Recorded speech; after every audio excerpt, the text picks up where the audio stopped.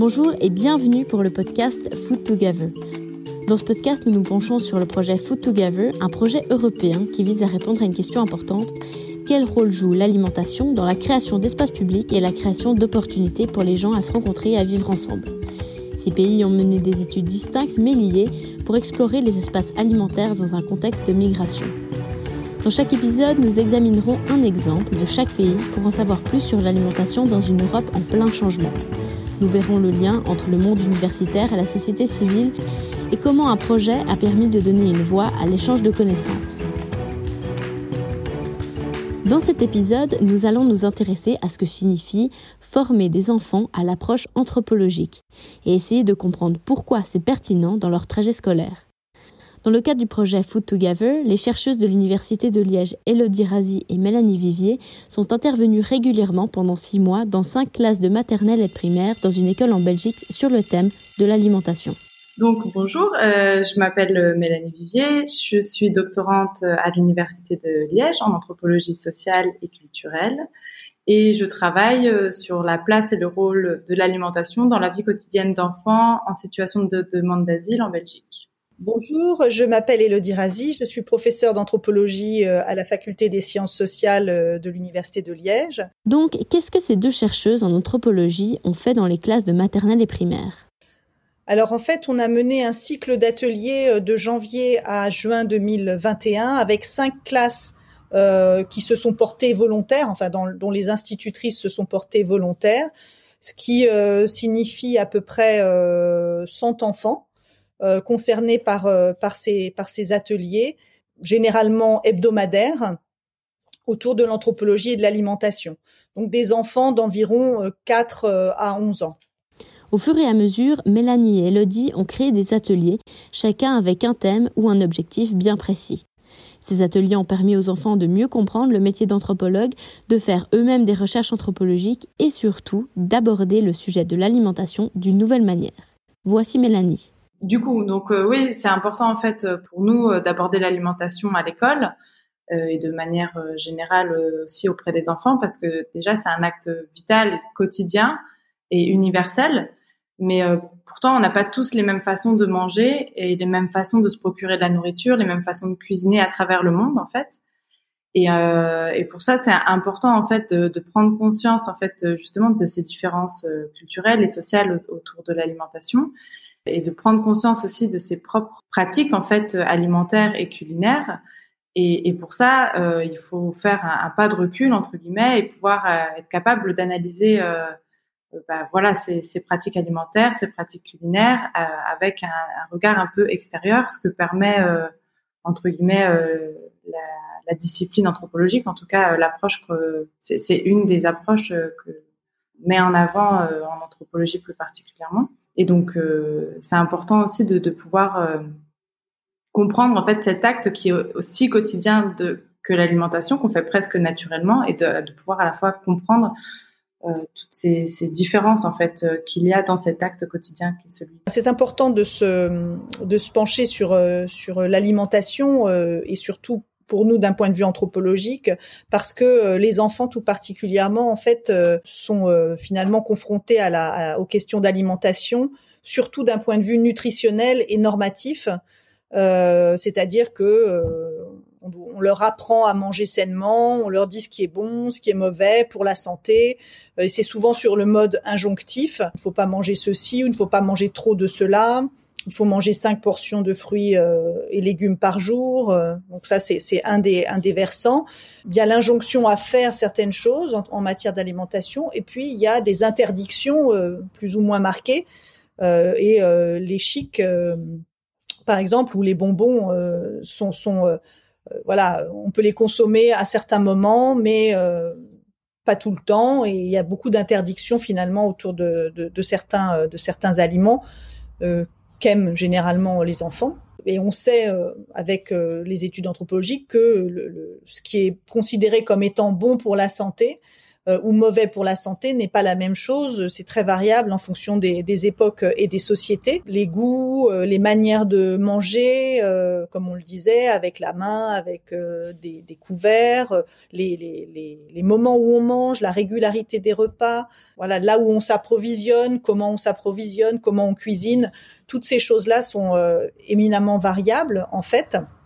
Si on reste finalement focalisé sur ce qu'on vit soi-même dans son environnement proche, on n'a pas vraiment la distance pour comprendre que tout ça est en fait le fruit d'une éducation, de certaines rencontres, de normes, de valeurs qui sous-tendent cet acte si quotidien et naturel que comme le disait Mélanie. En fait, l'alimentation peut permettre d'ouvrir une discussion plus large. Parler de l'alimentation, c'est vraiment important pour finalement comprendre que il faut prendre de la distance si on veut pouvoir échanger avec des personnes qui n'ont pas les mêmes habitudes et les mêmes représentations de l'alimentation que nous. Mélanie est d'accord. Aussi, à travers l'alimentation, en fait, on touche aussi à plein d'autres sujets finalement aussi, et donc ça nous permet aussi d'aborder d'autres thèmes qui sont tout aussi importants dans la vie quotidienne des enfants, que ce soit l'éducation, la famille, la migration, voilà, de manière générale. En fait, à partir de l'acte nourricier, en fait, finalement, ça touche à tout plein de dimensions de la vie sociale d'un enfant ou même des adultes en général. À travers des ateliers, Mélanie et Elodie ont aussi essayé de former les enfants à la recherche, à l'anthropologie. Elles ont présenté leurs propres recherches, les enfants ont pu interviewer d'autres anthropologues à distance et ils ont eu l'opportunité de faire eux-mêmes de la recherche. Donc les enfants, en fait, à travers les ateliers, ce qu'on a essayé de leur transmettre, en tout cas, c'était déjà découvrir ce que c'était que l'anthropologie, ce que c'était que cette science, et puis comment on exerce en fait le métier d'anthropologue, comment est-ce qu'on fait de la recherche, et comment est-ce que ça peut servir en fait concrètement dans la vie quotidienne et pour la société. Et donc on l'a fait de différentes manières. Bon, d'abord en se présentant, et puis en présentant nos recherches mutuelles. Et puis en fait, les enfants ont aussi eu la possibilité d'interviewer des anthropologues à distance, en fait, qui travaillaient aussi sur l'alimentation. Donc par un petit jeu de questions-réponses, voilà. Et donc on a eu aussi l'intervention des étudiants en master en anthropologie de l'Université de Liège qui ont fait une petite vidéo explicative de ce que c'était que l'anthropologie et pourquoi est-ce que c'était important de parler d'alimentation aussi pour la première séance des ateliers. Donc pour finir, en fait, ce qu'on a essayé de transmettre aux enfants au cours de tous ces ateliers sur l'alimentation, c'est aussi à la fois une approche et à la fois une méthodologie propre à la discipline. Et donc les enfants, en fait, ont vraiment pu s'initier à la recherche à partir d'un thème particulier ou de plusieurs, et donc s'exercer à faire de l'observation participante, à faire des entretiens, à développer une analyse. Mais pourquoi est-il important que les enfants apprennent tout cela ? Voilà Elodie. Alors pour nous, c'est important pour plusieurs raisons. En fait, ça permet aux enfants de découvrir un métier qui est souvent méconnu et d'en comprendre l'intérêt en pratique, vraiment.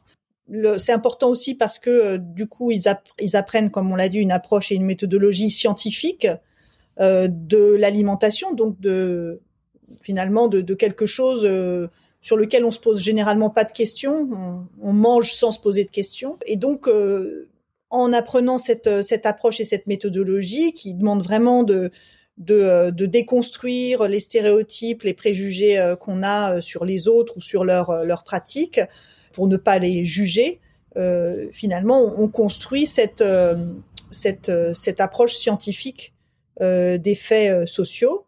Toujours en lien avec cette approche et cette méthodologie, c'est important parce que ça apprend aux enfants à se poser des questions autrement, à la fois sur eux-mêmes et sur les autres, tout en éveillant donc leur distance et leur esprit critique. Ça permet de développer une ouverture d'esprit, de développer une curiosité saine par rapport aux autres. sans comparer, sans juger, sans hiérarchiser en fait les bonnes pratiques, les mauvaises pratiques, etc. Et puis d'une manière générale, la façon dont on a conçu les ateliers d'anthropologie, pour nous, ont permis aussi de contribuer à enrichir les compétences langagières des enfants à l'oral et à l'écrit, aussi d'enrichir leurs compétences en argumentation, en recherche d'informations, en analyse.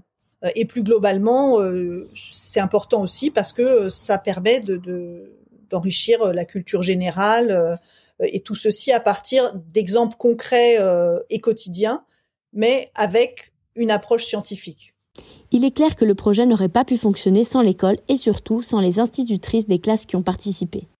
Laurence est une de ces institutrices à l'école primaire où Mélodie et Elodie sont intervenues en 3e année.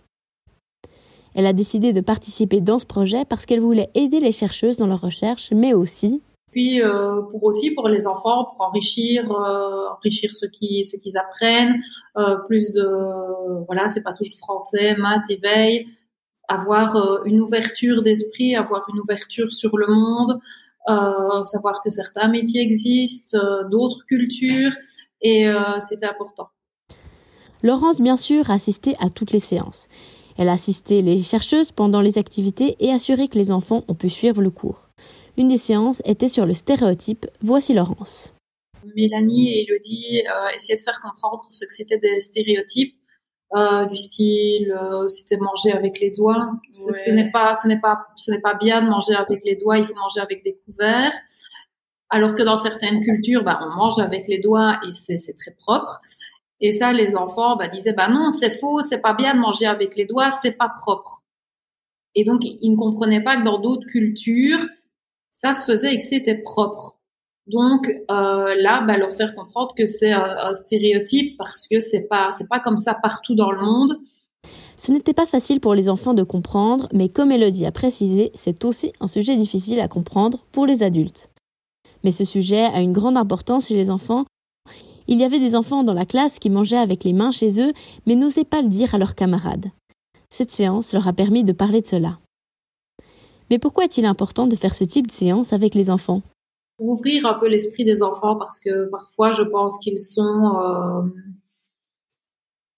fermés, ils sont mis dans la famille, on ne voit pas ce qui se passe ailleurs, on entend les choses à la TV, mais on ne sait pas ce qui est vrai, ce qui est faux, on voit des émissions, mais est-ce que c'est enjolivé, est-ce que c'est au contraire, est-ce que c'est amplifié, ils ne savent pas tout ça, ils se posent parfois des questions, mais on ne sait pas leur répondre. Donc c'est bien de voir la culture. En plus, dans l'école, nous autres, on a des enfants qui viennent de différents centres, donc de différentes nationalités. Ils voient des enfants qui mangent autre chose, des enfants qui parlent différemment, qui ont d'autres coutumes. Donc c'est important, je pense, encore plus à notre époque d'ouvrir leur esprit à la multiculturalité. Je pense que oui, c'est une ouverture d'esprit qui n'est plus enseignée dans certaines familles. Laurence donne un exemple qui s'est déroulé pendant une séance où les enfants ont pu goûter des boissons différentes. Il y a eu l'atelier cuisine aussi, où là, les avis étaient parfois bien tranchés sur les boissons. Ils arrivaient à dire moi j'aime pas du tout, moi j'aime bien, mais sans... Oui, c'est peut-être là, à ce moment-là, qu'ils ne jugeaient pas et qui disaient moi ça me goûte bien, moi j'aime pas du tout. Vraiment sans émettre un jugement, c'était dégueulasse, c'était bon, c'est non, moi j'aime bien, moi j'aime pas, mais pas de jugement.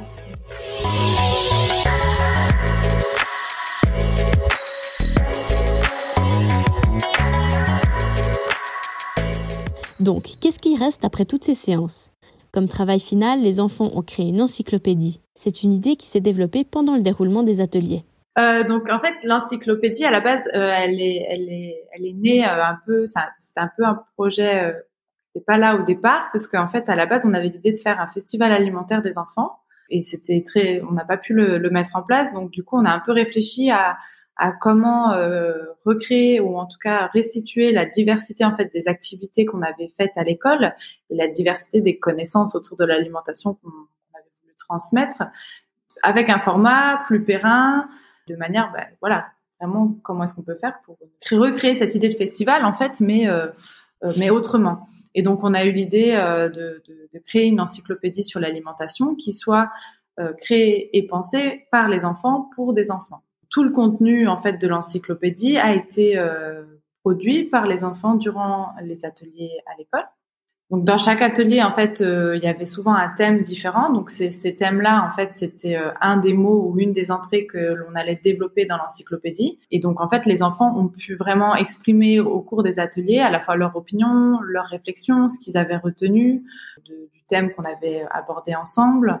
Et ça sur différents supports, que ça soit audio, vidéo, sous forme de dessin, de collage, etc. Et donc tout ça, ça a permis de produire vraiment du contenu pour l'encyclopédie. Donc cette encyclopédie, c'est pour ça qu'elle sera vraiment faite par les enfants, mais en même temps pour des enfants, parce que l'idée c'est qu'elle soit lisible pour tous, que ça soit par des petits qui ne savent pas lire justement, ou par des enfants qui ne parlent pas français par exemple, et en même temps que ça soit le produit en fait de tout ce que les enfants ont retenu des ateliers et de tout ce qu'ils avaient envie aussi d'aborder, et de leur opinion, de leur réflexion, de leur propre point de vue sur l'alimentation.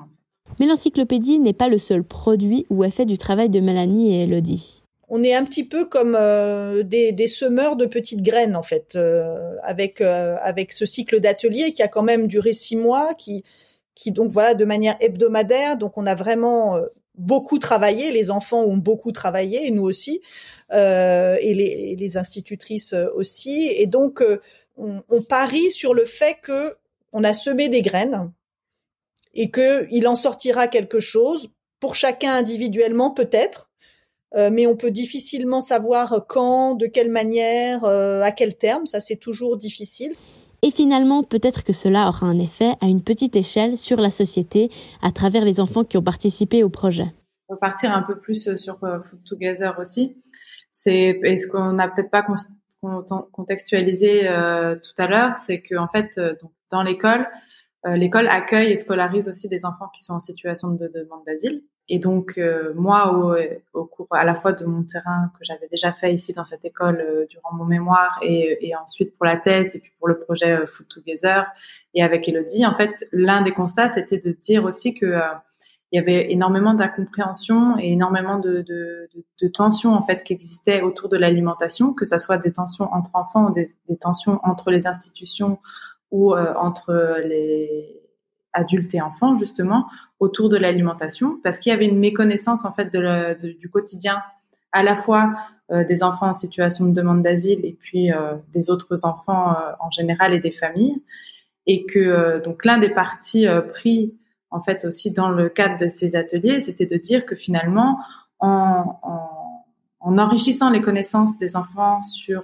l'alimentation et notamment sur la dimension sociale et culturelle de l'alimentation, sans stigmatiser particulièrement celle des enfants en situation de demande d'asile, mais en ouvrant beaucoup plus largement à la diversité des pratiques alimentaires à travers le monde et en Belgique.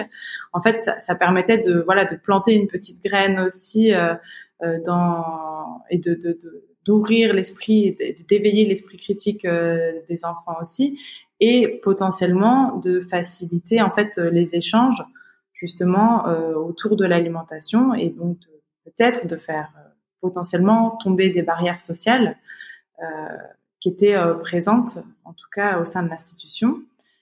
Parce que finalement, c'est cela le but du projet Food Together, explorer le rôle de l'alimentation dans le contexte de migration. Où sont les tensions, mais aussi comment est-ce que l'alimentation peut ouvrir la possibilité d'échanges culturels. Dans chaque épisode, nous vous présenterons des exemples de la manière dont ce projet européen multi-pays a exploré les habitudes alimentaires et interagi avec la société civile. Un grand merci à tous ceux qui nous ont écoutés. Si vous avez apprécié ce podcast, n'hésitez pas à le partager avec votre famille, vos amis et vos collègues. Et donnez-nous une note, surtout si vous l'écoutez sur Apple Podcast. Cela aidera d'autres personnes à trouver le podcast. À la prochaine fois!